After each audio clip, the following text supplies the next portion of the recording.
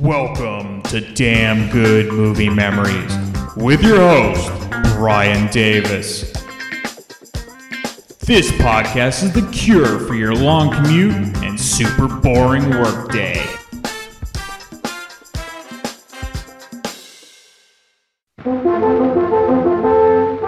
I'm a sportsman, see? Yeah, me, Bill Demarest. I make with the shotgun, see? Bang, bang! And what's more, I'm a member of a very exclusive hunting outfit in Preston Sturges' new movie, The Palm Beach Story. Very exclusive, see? The Ale and Quail Club. Bang, bang! Once a year, we take a private car south for a little sociable shooting. And we never had no trouble till this year when we give a free ride to a dame. A dame by the name of, Mrs. Thomas Jeffers, alias Geraldine. This Geraldine, that's Claudette Colbert, is running away from her husband, Joel McCrea. Claudette has it in mind to find herself a millionaire on the type of Rudy Valley, who has plenty of the green stuff and don't mind dishing it out. And what's more, has a dizzy sister, Mary Astor, which considers it a pleasure to work on Joel McCrea. But like I say, at the time, all I know is Claudette is riding in our car, and the Ale and Quail Club is going soft on account of her. Bunch of sissies. Supposed to be a gun club, not a blaster singing society. Towards up a couple of crackers, George. Yes, sir. For $50. 50 bucks. All right, go ahead. Ready? Hey, fellas, trap shooting. Trap shooting.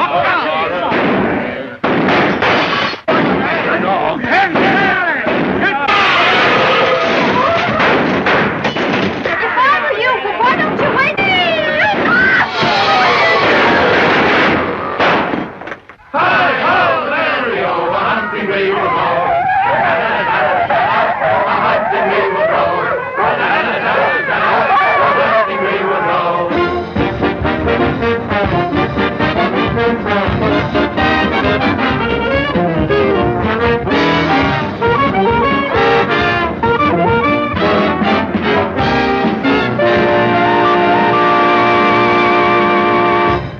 Hey there, it's Brian Davis, and for this week's episode, we're going to cover the movie The Palm Beach Story from 1942. The studio was Paramount Pictures. The release date was December 10th, 1942. So that's why it says it's released in 1942, because that was in New York City. That's the premiere. It actually was released to a wide audience on January 1st, 1943. The running time, 88 minutes, and it was in black and white. Leonard Maltin from his Classic Movie Guide gives it 3.5 out of 4 stars. He says, hilarious screwball comedy with Claudette Colbert running away from her hubby Joel McCrea. She lands in Palm Beach with nutty millionairess Mary Astor and her bumbling brother Rudy Valley. Overflowing with Preston Sturges madness from the mystifying title sequence to the arrival of the Ale and Quail Club, not to mention the Weenie King. Now, I realize that I've been on a Preston Sturges kick episode-wise for this podcast, but you really can't go wrong with any of his films because many are forgotten or undiscovered gems for even fans of classic comedies. You know, The Lady Eve, Sullivan's Travels, and The Palm Beach Story are definitely my top 3 Sturges films.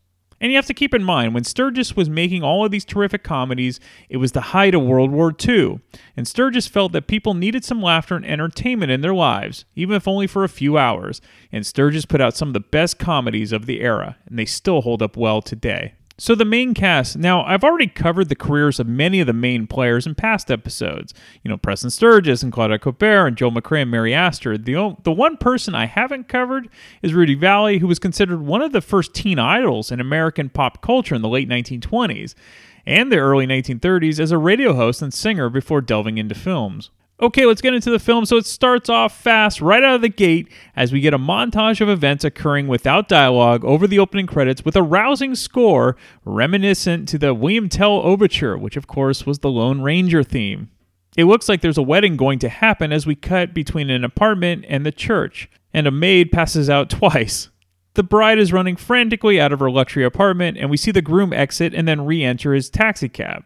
We also see a woman that looks like the bride, bound and gagged, being held in a closet of the apartment. The bride and groom finally arrive at the church, and we see the title, and they lived happily ever after. Or did they? If you end up watching the film, remember this opening scene because it will come into play with a terrific ending. The bride is Jerry Jeffers, played by Claudette Colbert, and the groom is Tom Jeffers, Joel McCrea. The wedding took place in 1937, and then we fast forward to present day in 1942. We see a hilarious older couple who are looking at the high-rise New York City apartment of the Jeffers, which they can no longer afford. The man is hard of hearing, and he's grumpy to boot, while his wife is oblivious to everything. Jerry spies on the grumpy old man while he inspects everything, including the toiletries in the bathroom. He even tastes their toothpaste while Jerry hides in the shower. Finally, she's had enough and confronts the old man, who ends up amusing Jerry with his loud bluntness. As it turns out, the old man is the Weenie King, Sausage King, of the United States, and he's just rolling in wealth. He takes pity on Jerry being broke and gives her a wad of cash, which was $700, to help her out with the rent. He's happy to help out the young couple, especially the very attractive Jerry. And by the way, that's $700 back then. Today it would be worth $10,000. Tom is a struggling designer who hasn't been able to land a financial backer to take on his project for a state-of-the-art airport. When Tom gets home that night, he's shocked to find out about the rent and all of the past due bills being paid, along with Jerry buying a new wardrobe. He can't believe any old man would just simply give his cash away to her. Even though Jerry's story is completely true and very innocent as we know, Tom is very jealous and not happy because he just can't understand why the Weenie King would give his wife $700 just out of the blue. Jerry decides she's tired of living without money due to Tom's inability to hit it big with his ideas. She believes she can actually help Tom succeed if she divorces him and then marries a rich guy, which will enable her to finance Tom's ideas. It's brilliant, right? You'll always be a sister to me, huh? I know it sounds stupid, but I'm a rotten wife. I can't sew, I can't cook. You certainly can't. But just because I'm a useless wife doesn't mean I couldn't be very valuable to you as a sister, but very valuable. Remember that pot roast you tried? And all the boys who want to go out with me would naturally have to be in your good graces. Naturally. Or I wouldn't go out with them. I'll say you wouldn't. They'd probably offer you partnerships. In the smelting business. No. You could have your choice. I don't begin and end with a smelter, you know. I refuse to understand what you're talking about, Geraldine. They'd work you in on deals and let you in on all the good things that were happening in the market and that kind of business. Monkey business. Well, very few pretty girls' brothers have ever failed, you know, if they knew enough to come in out of a hailstorm. Well, in the first place, I don't happen to be your brother. In the second place, may I ask, who are all these men who are going to faint at your feet? You think there aren't any? I didn't say there weren't any. I just said, where are they? They're around. They're always there, and they make new ones every year. I don't want to be rude, honey, but You're not being rude, dear. You're just being yourself. You see, you're married to me. That's like saying you're blind to me. For a long time, I've been a part of you, just something to snuggle up to and keep you warm at night like a blanket. But you can't see me any more than you can see the back of your neck.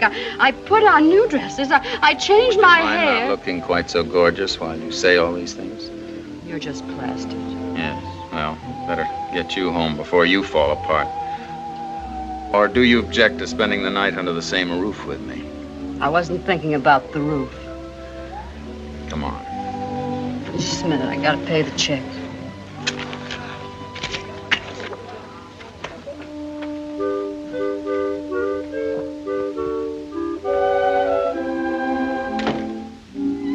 I'll sleep on the thing here. Well, you know we don't love each other anymore. We're just habits, bad habits. They don't make these zippers as well as they used to. And when love's gone, there's nothing left but admiration and respect. I think it's stuck, but you see if you can get it. Come around here in the light.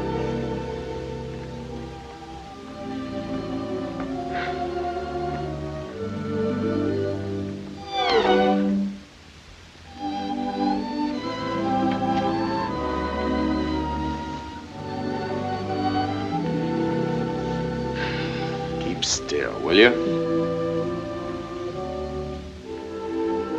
You don't think this is a little intimate, do you?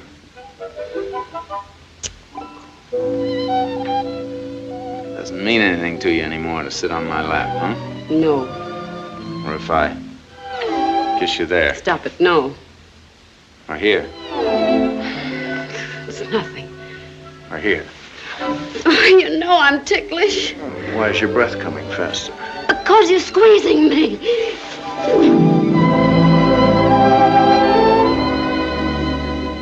Well, it doesn't mean anything to you anymore, huh? Almost nothing. Almost nothing, huh?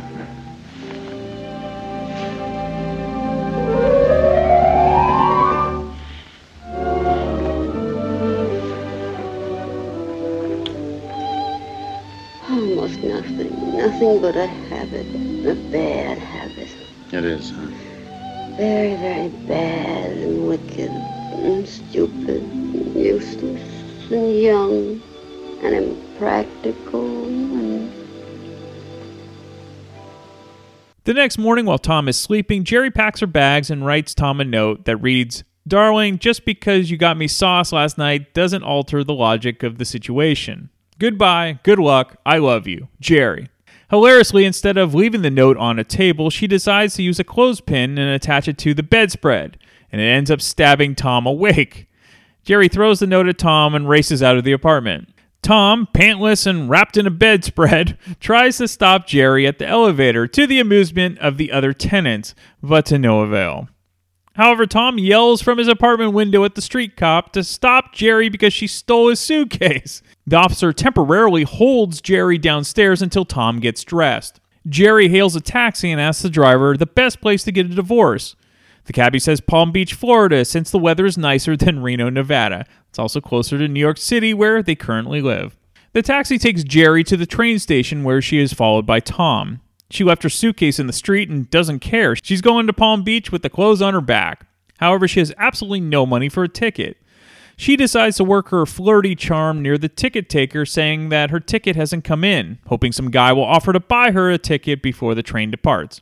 Of course, her ruse works, and a groupie of wealthy men, traveling together as part of a men's club, agree to bring Jerry along as they have plenty of tickets already bought. She will be their traveling mascot. So even though Jerry's plan works, she has a ride to Palm Beach, but she ends up having to dance and party with a bunch of drunken old men the whole trip. Back at the New York City apartment, Tom dejectedly waits for Jerry to come, but it never comes. However, the Weenie King decides to show up to the apartment looking for Jerry, as he and his wife just moved into the building in the apartment down the hall. The little old man hilariously tells Tom what he should do, which is fly down to Palm Beach with roses in hand and win her back. He then offers to pay for Tom's flight, with his always present wad of cash. Back on the train, Jerry can't get a peaceful rest as the drunken convention boys won't leave her alone. They sing songs in her compartment. Then one of them starts firing rifles inside of the train, thinking they are on a hunting trip already.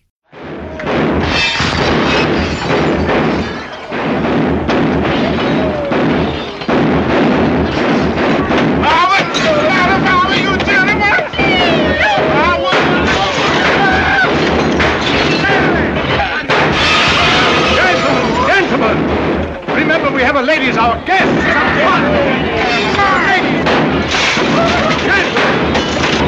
Gentlemen, if I were you, well, why don't you wait till you...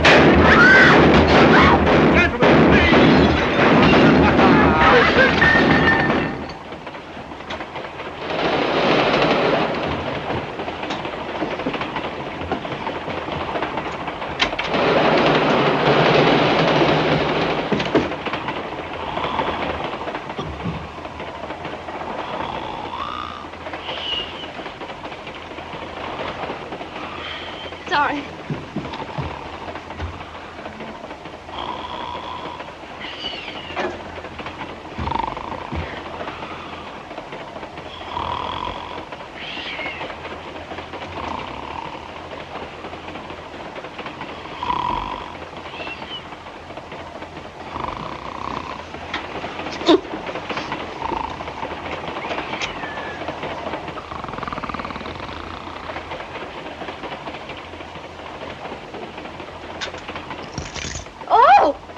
I'm terribly sorry.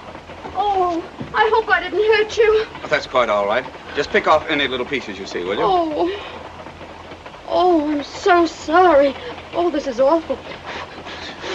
Oh, dear. I can't tell you how sorry I am. Don't mention it. I break them all the time. Were you climbing upstairs there? Well, I was, yes. Just a minute. I'll help you. Well, you're much too kind. Quiet! Yes.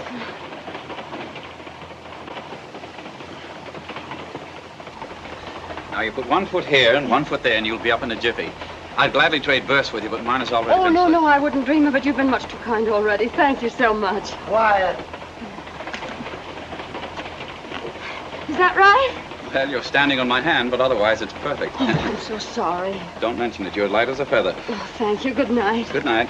One there. Yeah. One over there. Yeah. Heave ho.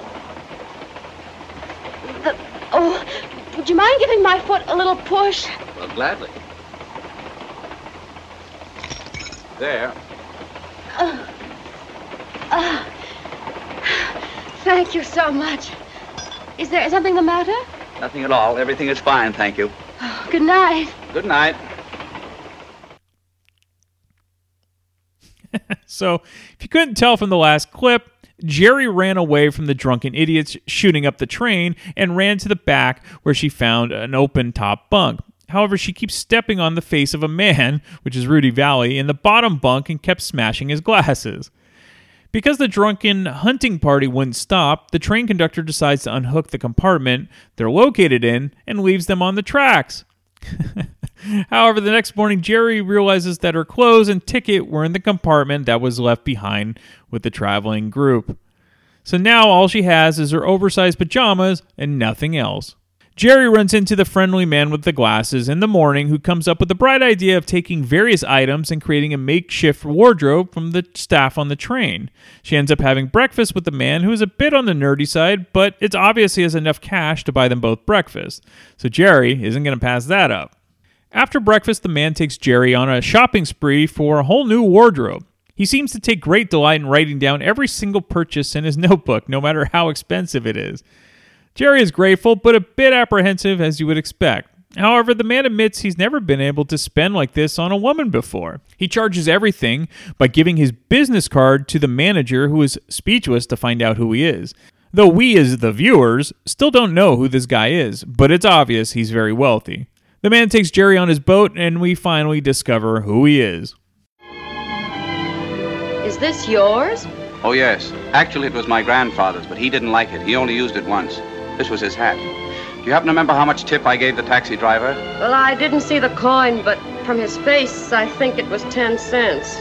Tipping is un-American. What's your name? Hackensacker. Not John D. Hackensack. Well, I'm not my grandfather, of course. He's dead anyway. I'm John D. III. Well, then you're one of the richest men in the world. Well, yes, I suppose so. I would step on your face. That's quite all right. I rather enjoyed it. Twice. You made quite an impression. May I get you a rug, madam? Oh, no, thank you. Will you dine on deck, Mr. Hackensacker, or in the saloon? We can have it on deck if you like, but it blows everything all over the place.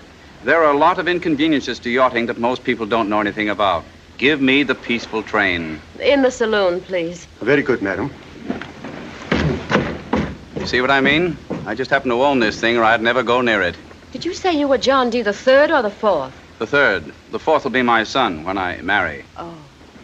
Well, then it really didn't mean anything to you to buy me all those things, did it? Well, I can't pretend that it was a great sacrifice, but it did give me a great deal of pleasure. You like to write in your little book. It used to please my grandfather. It's just a habit. It's nonsense, really. I write things down, but I never add them up. Where are you staying in Palm Beach?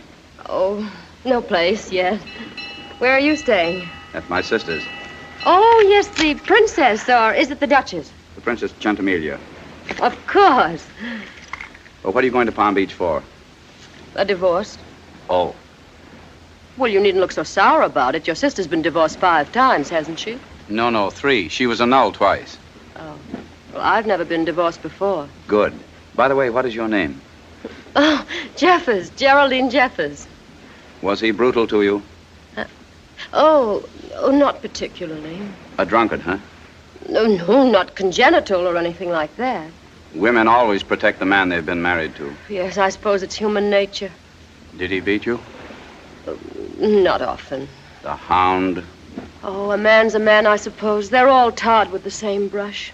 How brave you are. When I marry, there'll be no divorce. That's why I've been a little cautious. You're afraid somebody will marry you for your money. Oh, I expect that. When money reaches certain proportions, you can't ignore it any more than you can a horse in a bedroom. I wasn't thinking exactly of that, but it'll serve. I see marriage as a sort of permanent welding, a growing together of 2 trees. In spite of anything my sister can demonstrate to the contrary, into a sort of permanent mass, like a permanent grafting of 2 trees into a permanent graft. Oh, that one's too easy. Oh, you mean? A permanent grat. I get it. But it doesn't have to be. It can be very nice, I'm sure. Oh, it can be. And after the divorce, you have plans? Oh, yes. Anybody I know almost everybody in Palm Beach. Oh, no, I haven't picked him out yet. Just some very rich man. Some very rich man. Oh, I wasn't thinking of anyone as rich as you. That might get to be annoying. It is. Is it? No, I just meant somebody who's well fixed. And who could spare the $99,000 without missing it too much. I'm not quite sure I understand about the $99,000. Well, you see, he just happens to need $99,000. And after all, I don't see any reason why he shouldn't get it if I'm throwing it out the windows. This is your last husband you're talking about? Yes. He wants to sell you for $99,000. Oh, no. I don't think he had any such idea at all. Well, what do you call it? Well, I mean, after all, he's entitled to something. I mean, he did protect me and give me food, such as it was, and clothes, such as they were, for a few years. And now, if I can repay... But the matter's a vermin, no court of law. Don't you think I'm worth $99,000? That has nothing to do with it. You're probably worth that, twice that, 3 times. But even so, the days of serfdom, bondage, the days you bought a wife or a cow are over. I never heard of such a thing. Chivalry is not only dead, it's decomposed. Well, how much did this yacht cost you? That is entirely beside the point. A woman is not a vessel. Of all the filthy things I've heard in my life, How does he want it? In cash, maybe? In cash. So I won't stop the check, the scoundrel. I don't mean me. I mean whoever's... Oh, well, I don't think he'll ever get it. It was just an idea. There is a name for such reptiles, but I won't sully this sweet ocean breeze by mentioning it. So Jerry has a new friend in J.D. Hackensacker III, who is one of the wealthiest men in the world. Good job, Jerry. In the meantime, Tom has arrived in Palm Beach, expecting to woo back Jerry, but instead sees her with J.D. and his eccentric sister, the Princess Chantamelia, Mary Astor. Jerry gets a bright idea to try to set up Tom with the princess, in order to spread that wealth around equally. Did you have to get him drunk, or how did you do it? You'll have to tell me all about it later. Marge. Look at that very handsome man. I wonder who he is. I don't think I've seen him around before. I thought I knew all the handsome men in this village. We could use some new faces. It isn't possible. What isn't possible? I think I know that man. In fact, I'm sure of.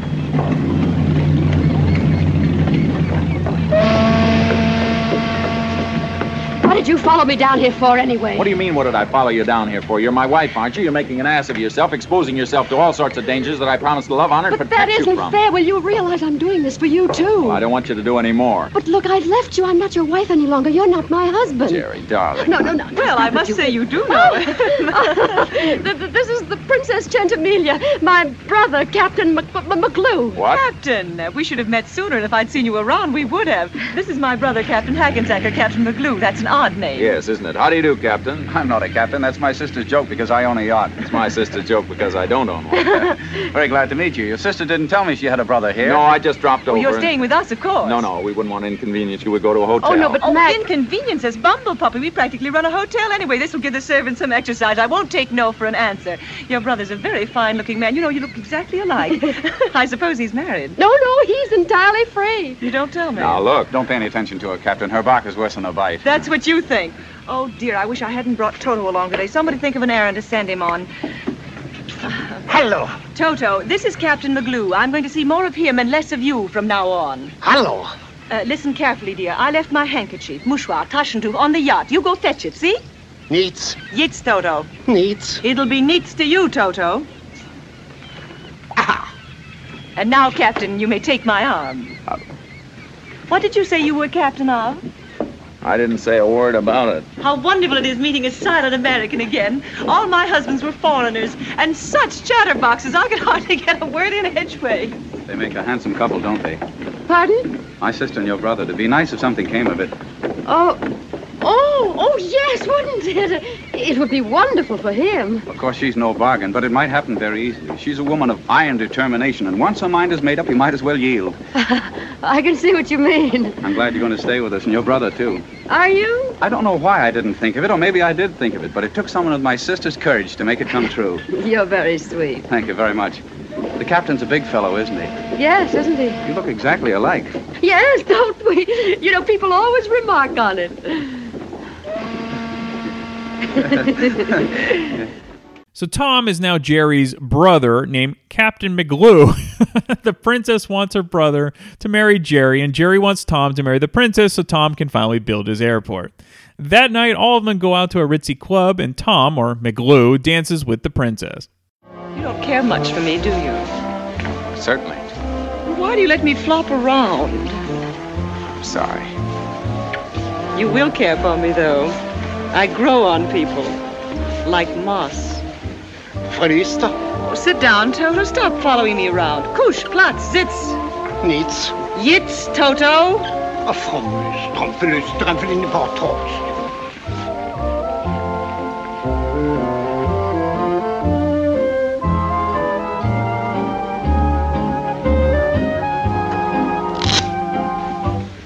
Isn't it romantic? La da da da da dee dee. Oh, you have a nice little voice. Thank you. I used to sing in college. With a mandolin? I wouldn't play it around the house. Would you be around the house much? Not any more than you wanted me. I have an office, not that I do much in it. Say, perhaps Mac could come and help me. That would be wonderful. You two could plan the airport together. What airport is that? The most remarkable invention you've ever heard of. A suspended airport right in the middle of the city, stretched like a tennis racket. But would it be strong enough? I mean, after all, a tennis racket. What's Jerry's husband like? Oh, just a flop. A big flop? Yes, any way you take it. Well, he won't be such a flop with his $99,000. Snoodles will give it to him all right. Why not? I ought to marry him and get it back into the family. That would be a big joke. Of course, I'm crazy. I'll marry anyone. What's this about $99,000? I might be able to help him. In fact, I will be able to help him. In fact, I'll help him. Why not? Will you really? Of course I will, up to a certain point. How much would a working model cost? $100,000 in that neighborhood. That shouldn't be a very difficult neighborhood to find. I think I'll be able to do it all right. Oh, really? You've made me so happy. You don't know how much trouble he's had. That's so. Well, he won't know what trouble really is till he tangles up with Maud. Oh, that's rather unkind. I shouldn't have said it. You say about 100,000? Exactly 100,000. It's built. Oh. You mean her husband wants $99,000 before he'll give her a divorce? Oh, I love you like this, with lightning flashing out of your eyes. Did she tell you that story? Why should we talk about that heel when you're here? Did she tell you that? Do that again. I love it. Listen. Oh, Snoodles, that's wonderful. Tom, Mac will be wild with excitement. You know, when you've waited so long. Not at all, not at all. I'm delighted to have the opportunity. Look. Darling, I have the most wonderful news. Snoodles is going to build your airport for you. Why should he build it? I'll build it. You don't even know what it is, Maud. Quiet, Toto. Well, that gives us a lot to look forward to, doesn't it? I don't know as I've told you, Mac, but your sister and I have progressed considerably since this afternoon. Oh, is that so? What's all this business about your husband wanting $99,000 before he sets you free? Oh, that was just an idea that he had. You know how people are when they're upset. I'm not sure that he actually meant it. Let's not even talk about it. No, let's face it. Jerry naturally wants to defend his human bacterium. Of course, that's only natural and gallant. But the fact of the matter is he's asked for it, and as soon as my name comes into it, we're doomed. Broiled. As a hackensacker, I find it cheaper to pay than to fight. Of course, $99,000 isn't a small sum, but on the other hand, it isn't large. I should say not. Why, when I think of Stefan, to say nothing of Sergei, or that big one with the scar, what was his name? Itzk. Baron Itzk. Lucius. Itzk, Toto. I'm awfully sorry to hear that about Tom. I knew he was a failure and a dreamer, I guess, but I didn't know he was a skunk. It's very kind of you to want to build the airport. I mean the model of it. I guess I was a little too stunned to say thank you, but you know how it is when you've been waiting for something for a long time. There's only one trouble with the whole setup, something that Jerry neglected to tell you. That is that I'm not alone in this invention. That human bacterium we were talking about, her husband has had exactly as much to do with it as I have. So you see, if you help me, you'd be helping him too. I know that nothing could be further from your wish. How about dancing with your brother? Shut up, Toto. My brother is thinking. So Jerry had the setup done perfectly. The money was basically in her hands to give to Tom for his airport, but of course, as much as he wants to pursue his lifelong dream, he hates everything about this setup. He simply wants to be with the person he loves, Jerry. All right, so what happens? Will Jerry keep up with her crazy idea, or will Tom eventually give in for the sake of his dream? Well, it's all answered in the final 15 minutes, and the ending is as crazy as you would imagine, with a terrific twist which will explain the opening credits. As usual with a Preston Sturges film, the dialogue is incredibly witty, and the story is well-paced and just enjoyable to watch. Plus, the performances are top-notch, especially from Claudette Colbert. All right, some fun facts. It has been believed that part of the inspiration behind the story that Sturgis wrote was based on his own wife. Sturgis's ex-wife, who was an heiress, was once courted by a European prince. The original working titles of this film were Is Marriage Necessary and Is That Bad? The first title was rejected by the Production Code Office because it was sexually suggestive. Man, how times have changed. Sturgis had to continue to make tweaks to his script because of the quote-unquote light treatment of marriage and divorce. Also, the character of J.D. Hackensacker III was deemed too close to John D. Rockefeller, so his character was softened a bit. And in the movie, Hackensacker's sister, the princess, was given only 3 failed marriages and 2 annulments instead of the original 8. And here's something we didn't hear often back in the early days of Hollywood. Claudette Colbert was paid significantly more than her male co-star, Joel McCrea. Colbert was paid $150,000 for the film, while McCrea made $60,000. Carole Lombard was originally cast to play the Jerry role, but tragically, Lombard was killed in a plane crash before filming began. One thing slowing the film down was Preston Sturges' problems with Mary Astor. Although she was an accomplished screen actress, the Sturges brand of comedy did not come naturally to her. She would later write, "It was not my thing. I couldn't talk in a high, fluty voice and run my words together as he thought high society women did, or at least mad high society women who had 6 husbands and $6 million did." Sturges tried to get Marion Davies for the role of the princess, but Davies had retired from the screen in 1937 and refused his offer. Sturges came up with the Hackensacker character with Rudy Vallee in mind when he saw Vallee in a musical the year prior. Vallee was primarily a straight man for the musical's jokes, but every time he opened his mouth, the audience roared. Sturges immediately created the role with Vallee in mind. Studio management fought the casting of the radio star since his early pictures had all been flops, but Sturges persisted. And even with the failed films in his past, Vallee still commanded a high fee because of his success on the radio. Paramount signed Rudy Vallee to a contract as a result of his performance in this film. All right, we have a special guest, Samantha, who has been also on a Preston Sturges kick because of me. And so we get her fresh take on the film. And then after that, I have a radio adaptation from March 15th, 1943 from the Radio Screen Guild Theater. So you'll get to hear that. And then I'll be back next week to talk about yet another random movie from my DVD collection.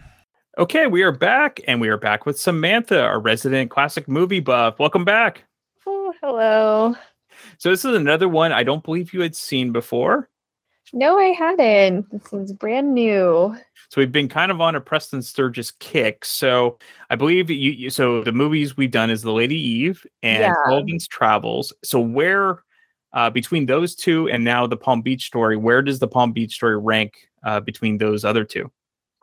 I think this one kind of comes in the middle. I really like The Lady Eve. Mm-hmm. That's just a great movie. And this one, I thought it had like a really strong beginning and especially a really strong end, but the middle kind of lagged for me. But yeah, I thought the characters were great though. So it all came together. Great movie overall.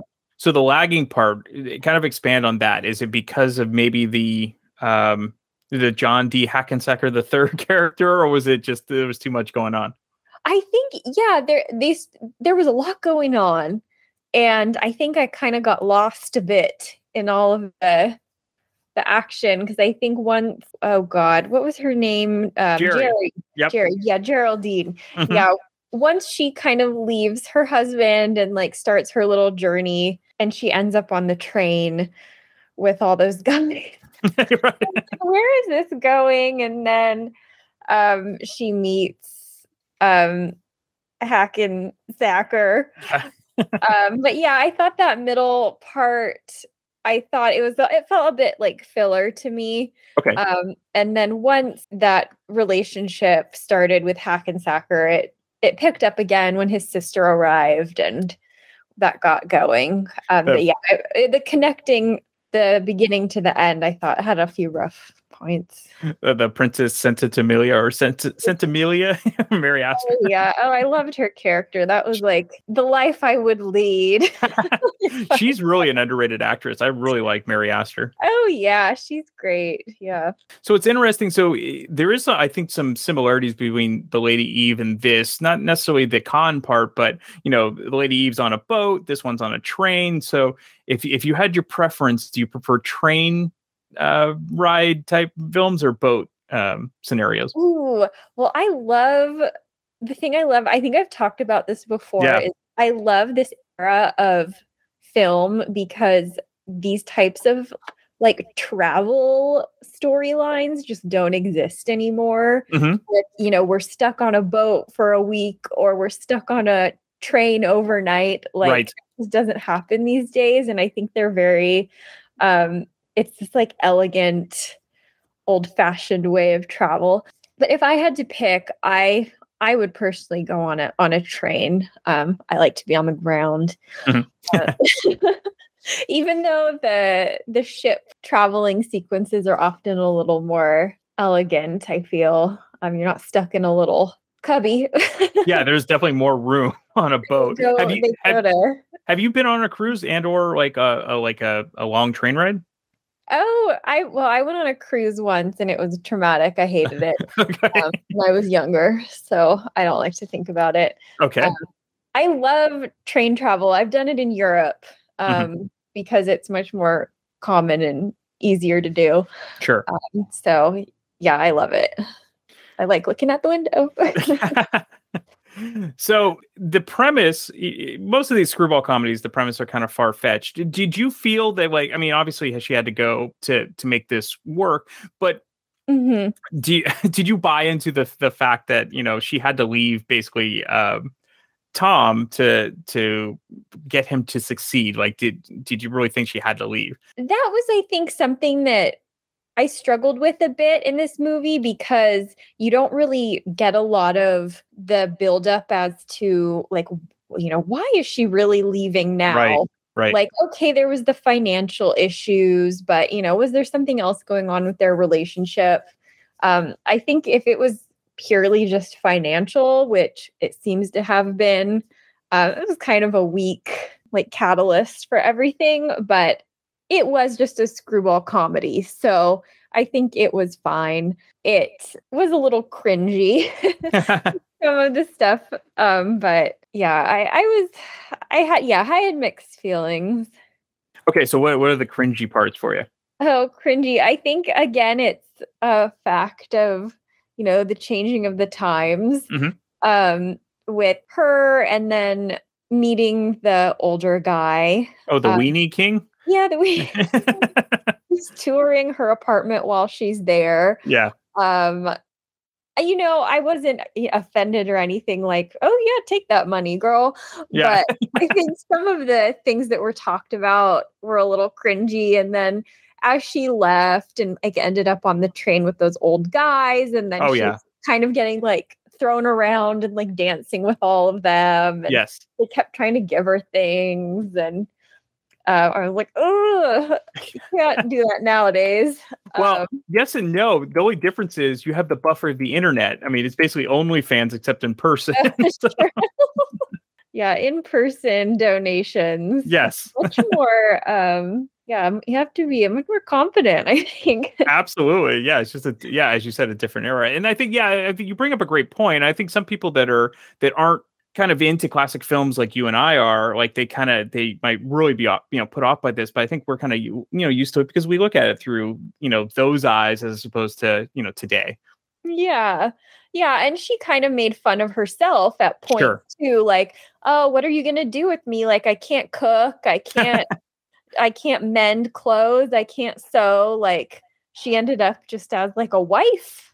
Right. So, she didn't know how to do anything else. So what else is she going to do other than get married and find a way to get her ex some money? So an obvious comparison would be between Barbara Stanwyck, who's been in a number of screwball comedies, and Claudette Colbert. Who do you have a preference, or do you think they're equally great in that type of role? Yeah, I really haven't seen as many of Claudette Colbert's movies. I think like It Happened One Night is like her big classic, which I think, is one of the tops from that era. I love that movie. So yeah, I can't really judge either way. I think they're kind of similar, I think, in how they act. Yeah, I think Barbara Stanwyck, she's a little more of like the clever, fast talker. Yeah. So I think they treat their characters a bit different, but I liked both versions. Okay.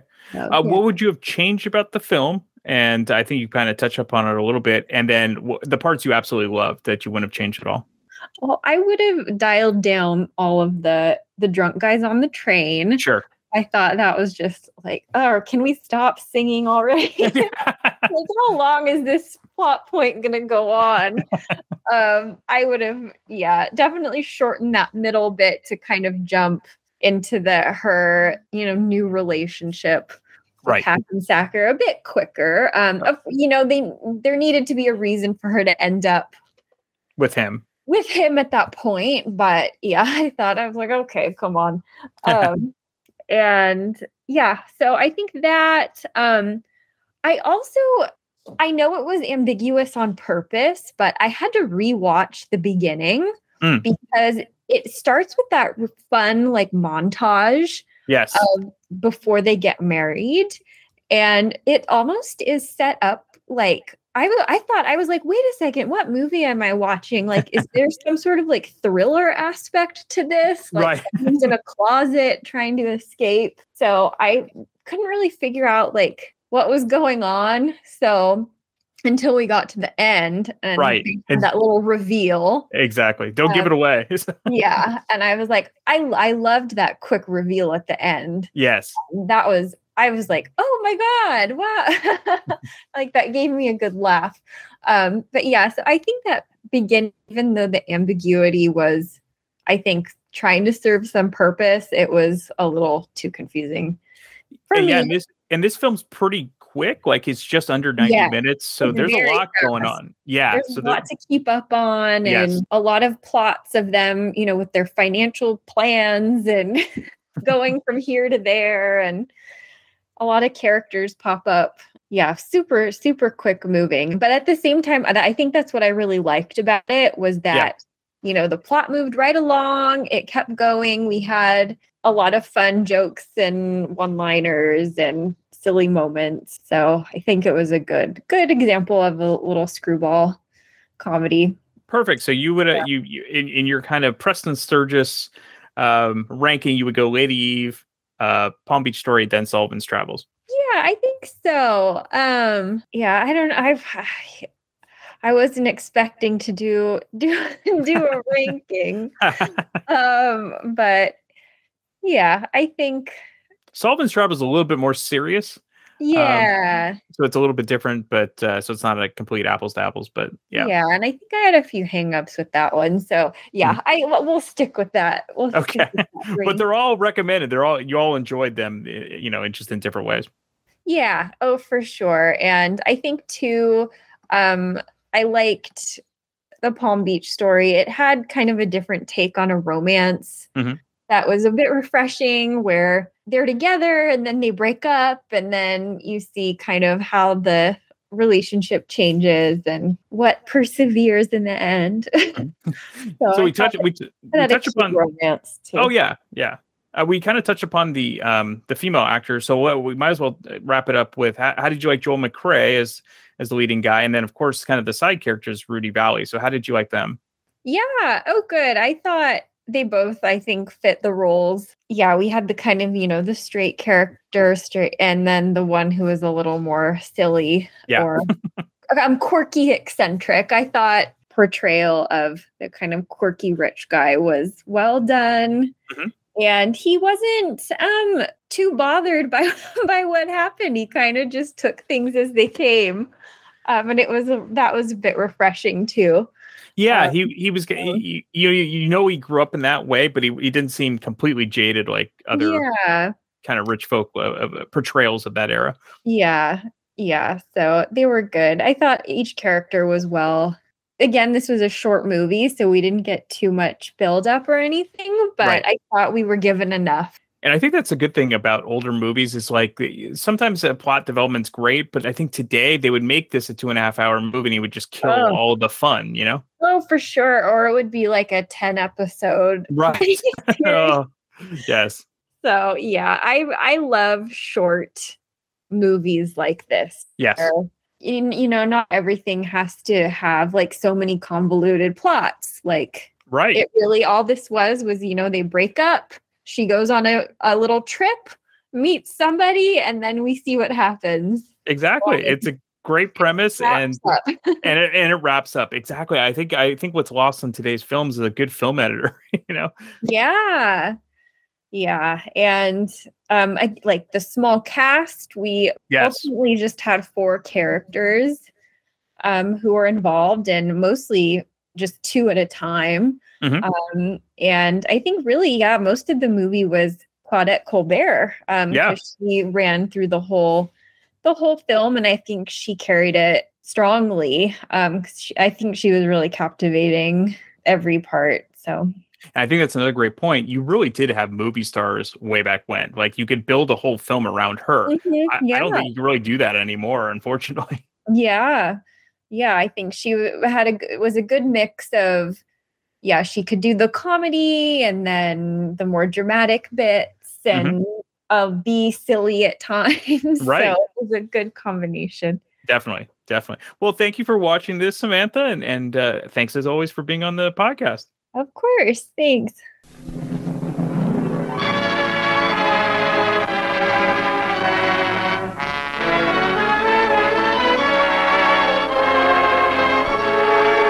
Lady Esther presents the Screen Guild Players. The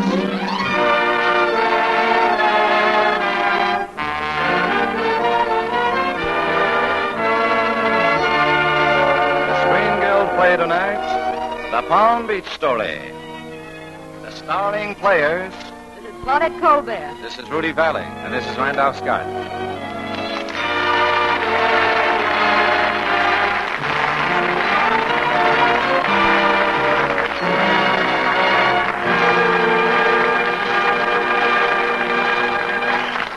Tonight, Lady Esther presents the Screen Guild Players in Paramount Pictures' screwball farce, The Palm Beach Story, starring Claudette Colbert as Geraldine Jeffers, Randolph Scott as her husband Tom Jeffers, and Rudy Valley as John D. Hackensacker III.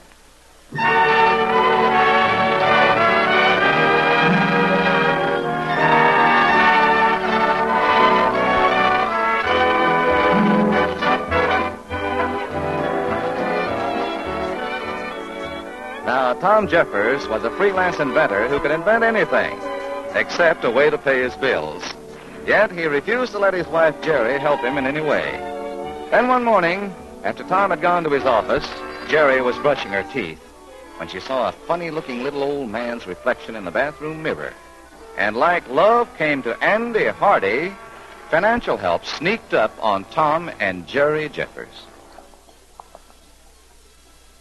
Hey, who are you? Are you referring to me?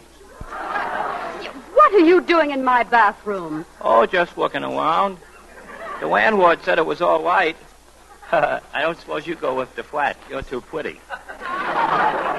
Well, thank you, but I want you to know I'm not in the habit of receiving guests in the bathroom. Oh, I don't mind.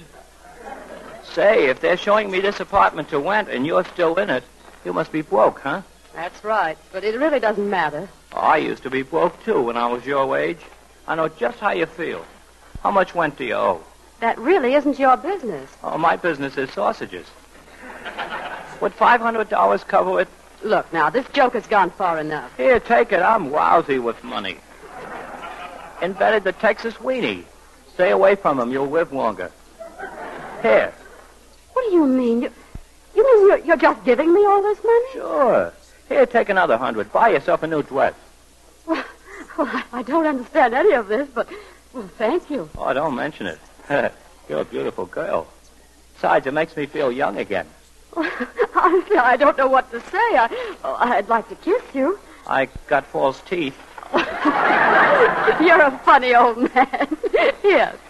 Oh, Oh, yippee! Hot dog! Oh, are you home, Dale? Yeah, she's home. Hey, who's in there? Oh, just me, but I'm weaving. What the devil are you You're doing? her husband, huh, I presume? Gee, you sure got a beautiful wife here. Well, so long. Who was that? But just a man. He's a weenie king. He wanted to see the apartment. Hey, what's that you've got in your hand? $600. Where'd you get $600? He gave it to me. Just like that? Just like that. Look, just tell me where this weenie king lives. I'll take his money back to him. Oh, no, Tom. Tom, just think how good it'll be to have the bills paid for a change. That's right. Rub it in. I know I'm not a success. No, I didn't say that, Don. But I wouldn't be a failure if I had $99,000. Well, who would? Now, look, do you know what I am? I'm just a milestone around your neck. Millstone. All right, millstone. Anyway, you'd be more of a success without me. What? Oh, Tom, this is it. Bust up? Yes. Did that weenie king give you this idea? I'll strangle him with a chain of his own sausages. I've had the idea for a long time, but I don't know. Something always said, wait till he crashes through, wait till he gets the money to build his airport. I'll build it. $99,000 isn't so much. I'll get it someday, and then we'll be right on top. I don't want it someday. I want it now, and I'm going to get it for you. What are you going to do? Become an adventuress. Don't talk rot. I could be much more help to you as an adventuress than I could as your wife. Now, here, take the weenie king, for instance. He gave me $600. He might just as well have given me $99,000 for your airport. What are you driving at? Divorce, I guess. It's customary. Not in this family, it isn't. But, Tom, think how much better our relationship will be. Just like brother and sister.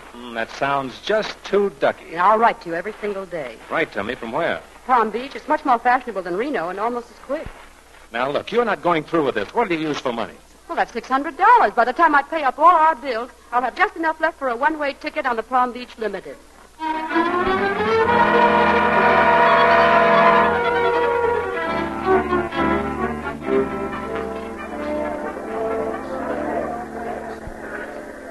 Porter, what track does the Palm Beach Limited leave from? Track number 9, ma'am. Thank you. Jerry, wait. Well, will you please stop following me? I'm going to Palm Beach. You're not. Be sensible, Jerry. Tom, listen, I've made up my mind, and I'm sure this is for the best. You're forgetting a little thing called love, honey. I love you, and you love me. Jerry, I won't let you go. I won't. Now, stop it. Let go of me. Hey, what's going on here? Officer, this man's trying to molest me. Make him stop. Oh, yes, is he? Now, look, laddie boy, you leave the dames alone in Pennsylvania Station, and Pennsylvania Station's going to leave you alone. Or vice versa, you get me? This happens to be my wife, you dumb cluck. Oh, I'm a dumb cluck, am I? Well, I like pace, but I ain't morbid about it. Now, you stop annoying the Janes around here before I lock you up. Goodbye, darling. I'm on my way. Jerry, this is desertion. Get moving, you marshal. Bye. Jerry, come back. Jerry!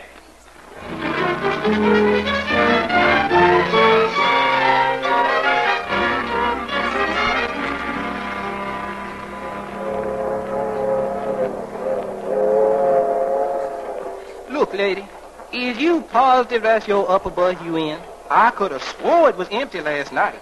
As a matter of fact, it was. That's why I'm in it this morning. I had a stateroom in that special car at the end of the train. You mean where all them drunks were? Yes, and when they got so noisy I couldn't sleep. I came forward and I climbed into this empty berth. Well, ma'am, you have to get out of there now because I got to make up the car. All right, if you'll go back to my car and bring me my clothes out of stateroom C, I'll be glad to get out of this upper. I'm sorry, ma'am, but I can't do that.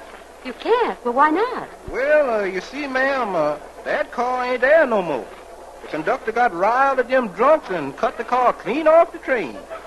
Cut the car off the train? Oh, yes, sir. He set 'em out on the siding to cool off. Oh, but my clothes, my ticket, my handbag, lipstick, everything was in that car. I beg your pardon. Can I be of any help? I don't know. Who are you? The man in the berth beneath yours. Don't you remember you stepped on my face twice? Trying to climb into your berth. Oh, well, I'm awfully sorry, really, but right now there's something a little more important on my mind. Well, what are you doing for breakfast? Well, if someone doesn't ask me, I won't be doing much. And if they do ask me, it might make quite a scandal. Huh? The lady done lost her clothes. You lost your clothes?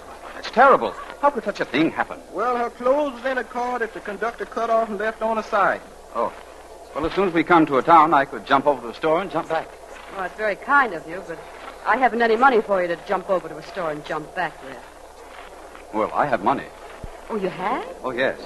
Now, if you could just get over to the store to pick out what you need. Oh. Of course, I could wrap myself in a blanket and go as an Indian. That's an excellent idea. You could do that now while we're waiting to come to a town. We could go into the diner for breakfast. What do you say? Well, just give me a second to get the blanket arranged. Fine. Then after breakfast, when the train stops at Jacksonville, we'll jump off and buy you a few things.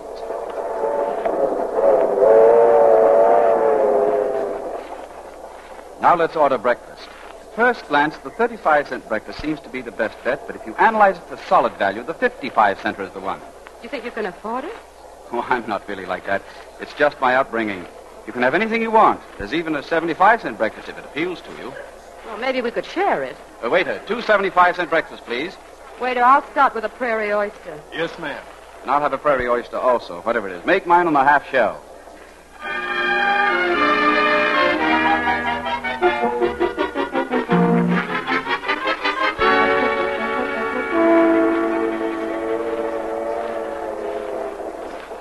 There's the Palm Beach city limits. We'll be in the station very soon. You realize that after all you've done for me, I don't even know your name? Oh, it's Hackensacker.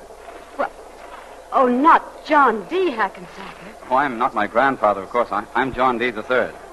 Well, then you're one of the richest men in the world. Yes, I suppose so. By the way, where are you staying in Palm Beach? No place yet. Where are you staying? At my sister's, the Princess Chentammedia. What are you going to Palm Beach for? A divorce. Oh. Well, you needn't look so sour about it. Your sister's been divorced 5 times, hasn't she? No, only 3. She was annulled twice. Well, I've never been divorced before. Good. By the way, what is your name? Jeffers. Geraldine Jeffers. Was he brutal to you? Oh, no, not particularly. Oh, man's a man, I suppose. How brave you are. Yes. Do you have plans after the divorce? Oh, yes. Anybody I know? I know almost everybody in Palm Beach. Well, I haven't picked him out yet. Just some very rich man. Some very rich man. Oh, I don't mean anyone as rich as you. No, that might be annoying. Just someone who could afford to give Tom $99,000. He wants to sell you for $99,000? Well, I wouldn't put it exactly like that. There's a name for such reptiles, but I won't sell you this air conditioning by mentioning it. Well, he's not at all what you think. Well, I may not be exactly in the best of shape. If ever I meet this Mr. Jeffers, I'll thrash him within an inch of his life. Oh, well, then I hope you never meet him. I suppose he's large. He's not small. That's one of the tragedies of this life. The men who are most in need of a beating up are always enormous.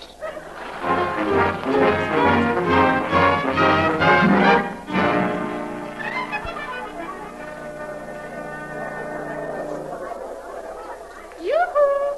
Who's that? That's my sister, the princess. Hello, Maud. Hello, Snoodles. She calls me Snoodles. Is that the prince with him? No, the prince has abdicated. This is something new. It might be a duke. It might be a tailor, too. She goes out with anything. Hello, Snoodles. Oh, what a beautiful dame. Did you have a nice trip? Wherever did you find her? This is Toto. Say how do you do, Toto? Greetings. Toto's a refugee from his creditors, I think. Greetings. Well, Snoodles, aren't you going to introduce me? This is my sister, Maud. Mrs. Oh, don't tell me he doesn't even know your name. Why, this is perfectly marvelous. Now, just tell me he picked you up on the train and you'll make me a happy woman. Greetings. No, Toto.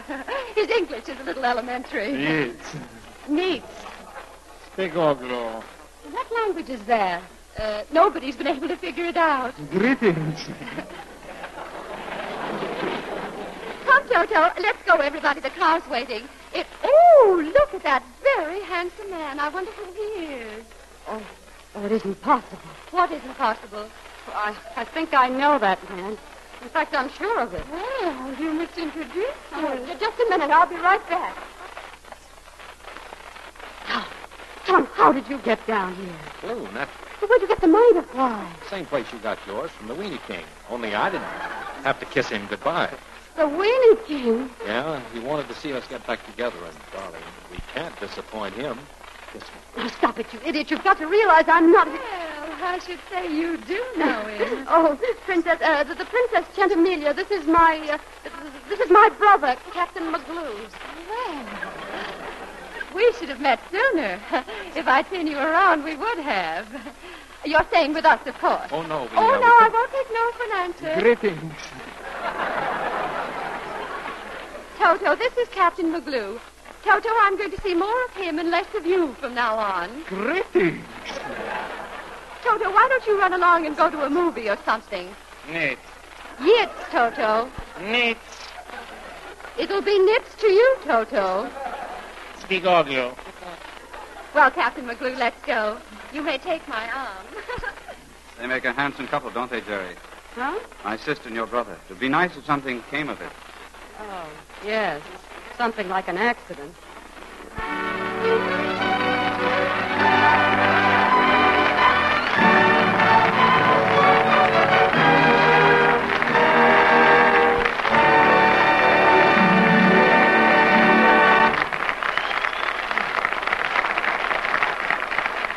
And so ends Act One of Palm Beach Story, starring Claudette Colbert, Randy Scott, and Rudy Valley. Further developments in the life of Tom and Jerry in just a moment. But first, here's a word from our hostess, Lady Esther. Have you been reading in the newspapers all about the wonderful things that scientists predict for the world of tomorrow? The world that will be ours when victory and peace have been won? There was an article in the New York Sun that was particularly interesting to me. The title was, Tomorrow Will Be Wonderful, and it told all about the thrilling new things that are on the way, the great changes and developments we can expect. Well, there's one new development for which you don't need to wait, a truly wonderful development in the care of the skin. Not tomorrow, but now. Now, when you need it most, my new Type Scientific Face Cream brings your skin 4 important aids to beauty all in a single jar. Just think. Lady Esther 4-Purpose Face Cream acts 4 ways at once to make your skin look fresher and lovelier. All you do is rub it into your skin, wipe it off, and here's what it does. First, it thoroughly cleans your skin. Second, it softens your skin and relieves dryness. Third, it helps nature refine the pores. And fourth, it leaves a perfect, non-sticky base for powder. Now, all I ask you to do is try Lady Esther 4-Purpose Face Cream. Try it and see for yourself how much fresher and smoother, how much younger your skin looks after the first few applications.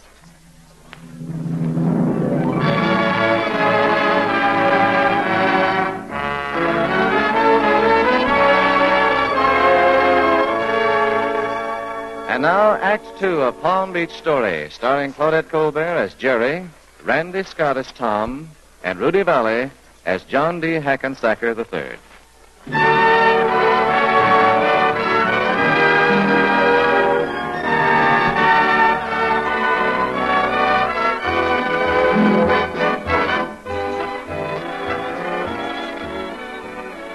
When Tom Jeffers made his surprise appearance at the Palm Beach Railroad Station, Jerry was stunned. She was trying to get John D. Hackensacker to put up the $99,000 Tom needed to promote his airport invention. But she had told John D. the $99,000 was the price her husband demanded for letting her get a divorce. So she introduced her husband, Tom, as her brother, Captain McGlue. As the curtain rises, we find Tom and Jerry in the living room of their suite in the home of the Princess Centimiglia. Why did you have to introduce me as Captain McGlue, Jerry? Because I want Snoodles to back your invention for you, darling. He seems to have something against my husband, but as my brother... Yeah? Well, I wouldn't let him back anything for me. Jerry, where'd you get that expensive suit? Snoodles bought it for me in Jacksonville. Oh, I see. What's that you've got on your wrist? Just what you think it is, dear. A bracelet. What kind of stones are those? Rubies, and it cost $3,500. You know what it feels like to be strangled with bare hands? Excuse me, Mac. You don't mind if I call you Mac, do you? Did you happen to bring a tuxedo with you? I did not. Well, in a pinch, you can wear one of mine. If it's the one I saw you wearing, I know where it's going to pinch. Oh. Well, anyway, I'm very glad you showed up just when you did. So am I. Good. I needed a male member of Jerry's family. You have him. Fine. Now, I have a certain thought... I have a certain thought, too, and it's that bracelet. Oh, no, Mac is delighted with it, Snoodles. He shouldn't be. He isn't. Fine. The first bracelet my sister got, I felt like punching the fellow right in the nose. Well, why didn't you? He felt like punching me first. Well, I'm getting the same feeling.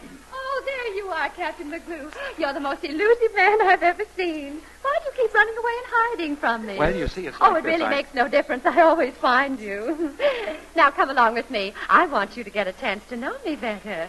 Besides, I think Snoodles has something very private to tell your sister. Oh, he has he? Uh-huh. And I have something very private to tell you, too. But I want to hear what he tells my sister. It might be educational. Well, if it's education you want, come with me.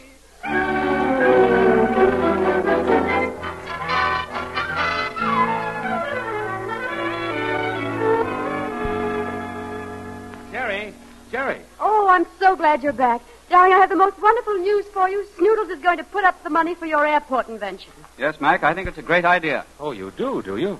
Well, what's this Maud has been telling me about your husband wanting $99,000 before he'll give you a divorce? Well, let's not even talk about that. No, let's face it. Jerry naturally wants to defend this human bacterium. Did Jerry tell you that this human bacterium has exactly as much to do with the airport invention as I have? No, but that makes it perfect. I'll build the airport, and his share will be more than $99,000, so he'll have to release Jerry. Captain McGlue! Oh, Captain McGlue! Oh, here you are. You certainly are a jealous and dutiful brother. Yes, isn't he? Well, I'm going to drag him away again. I want to show him the moon. But we looked at the moon last night. I know, but you weren't on the beam. My sister's a very determined woman. Your brother hasn't a chance. What? Oh, let's not worry about them. I think this is the happiest night of my life. Really? You've freed me of a certain timidity from which I've always suffered. And now with you and Mac in the airport, I can see great days of fun ahead. Oh, I'm sure of it, Snoodles. Where do you suppose they went? Who cares? By the way, I have a little surprise for you. Oh, well, I wouldn't do anything too surprising if I were you, Snoodles. You never can tell how those things will turn out. I'm persuaded you'll be delighted. Well, I certainly hope I will be. Be sure and leave your window open onto the balcony. What? So you can hear your surprise. Oh, well. Oh, good night, Snoodles. Good night. I'll see you in my dreams. Yeah, that's a very good place. Well, for goodness sakes. Your brother's standing out there kissing my sister.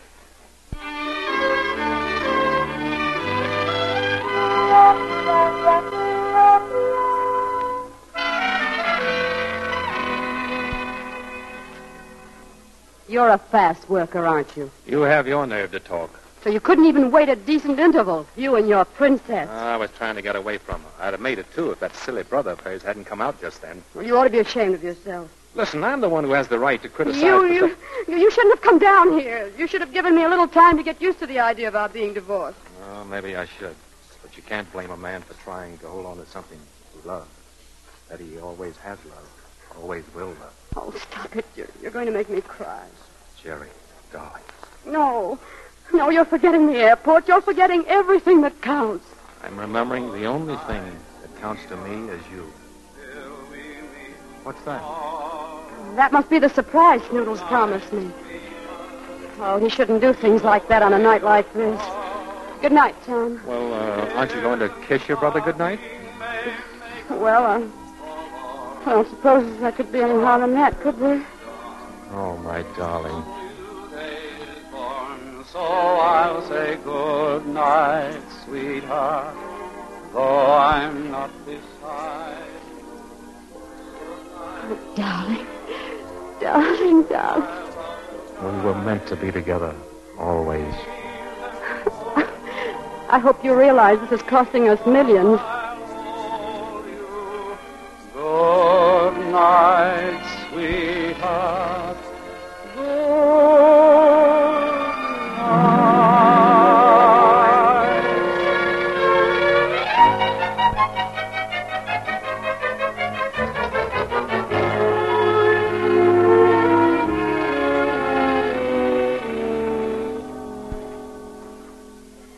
Snoodles, you're a lovely, generous, good-hearted man. Really, you're a woman's ideal, only you shouldn't have sung last night. What? I don't understand. Here's your bracelet. I'm going back to my husband. That skunk? Oh, well, he isn't really. I let you think much worse about him than he is. But what about the $99,000?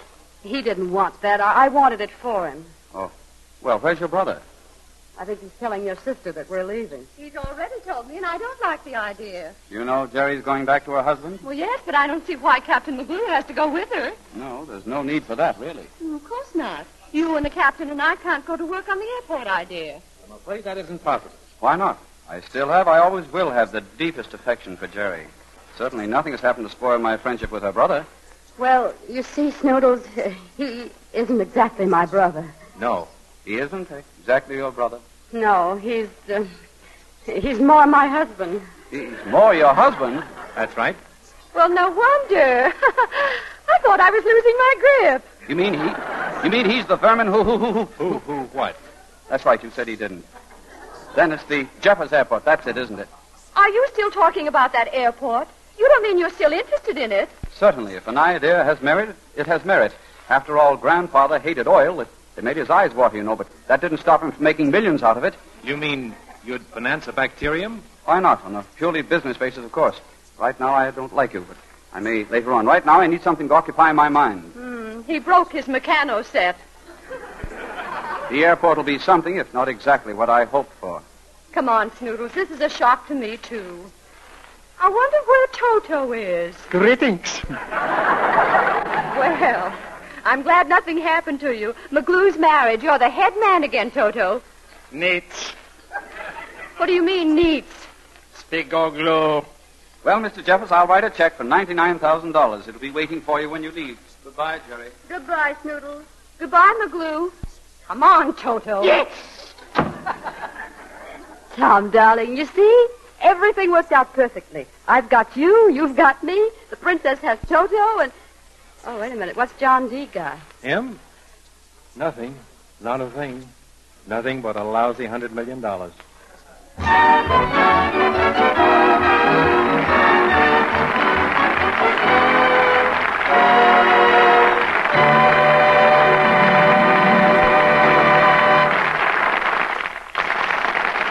And so ends another Lady Esther Screen Guild Players presentation of a popular motion picture.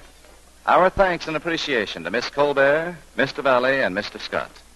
As you know, our stars donate their performances for the benefit of the Motion Picture Relief Fund. We're always happy to appear under these auspices, Mr. Bradley. The Motion Picture Relief Fund is of vital interest to all of us in the industry. In just a moment, Rudy Valley and Randy Scott will return to the microphone. But first, I'd like you to hear a word from one of America's best-known beauty authorities, Lady Esther. Do you know how you can tell whether or not your skin is getting a little too dry? And whether that dryness is beginning to encourage little lines around your eyes, your mouth? Here's how you can tell, and very quickly. Give yourself what I call the smile test.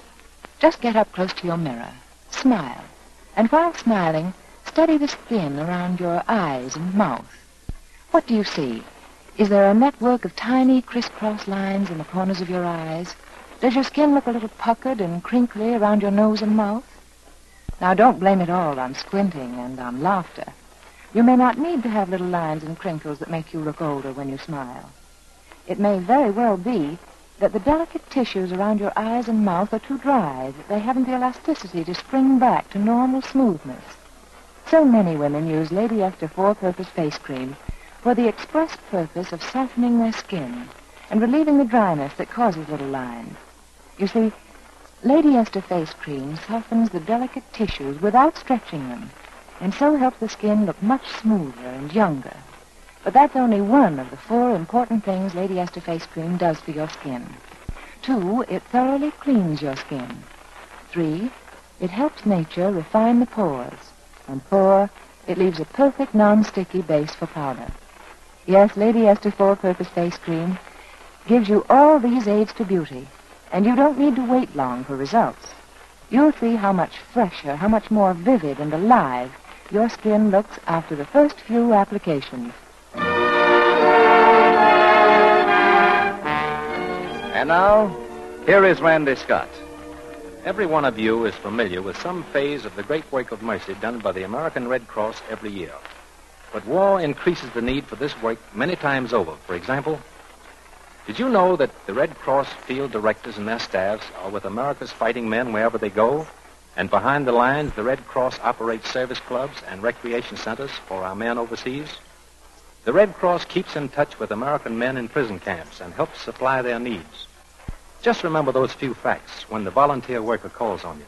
Remember, too, that it's men like your own sons and brothers, your husband or sweetheart, whom the Red Cross is serving.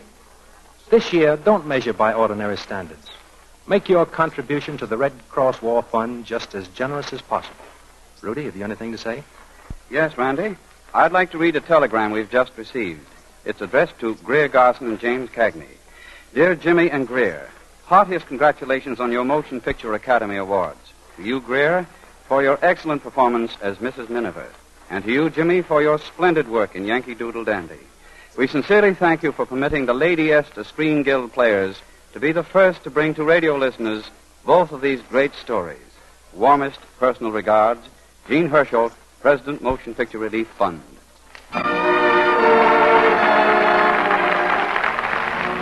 Next week, the Lady Esther Screen Guild Players will present Metro-Goldwyn-Mayer's outstanding musical saga of vaudeville, For Me and My Gal, starring the original motion picture cast, Judy Garland, George Murphy, and Gene Kelly. Be sure to listen.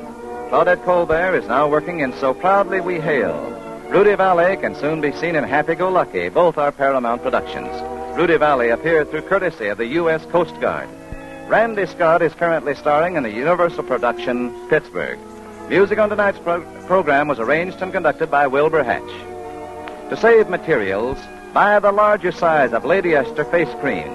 The Screen Guild Players are presented every Monday night at this time by Lady Esther. This is the Columbia Broadcasting System.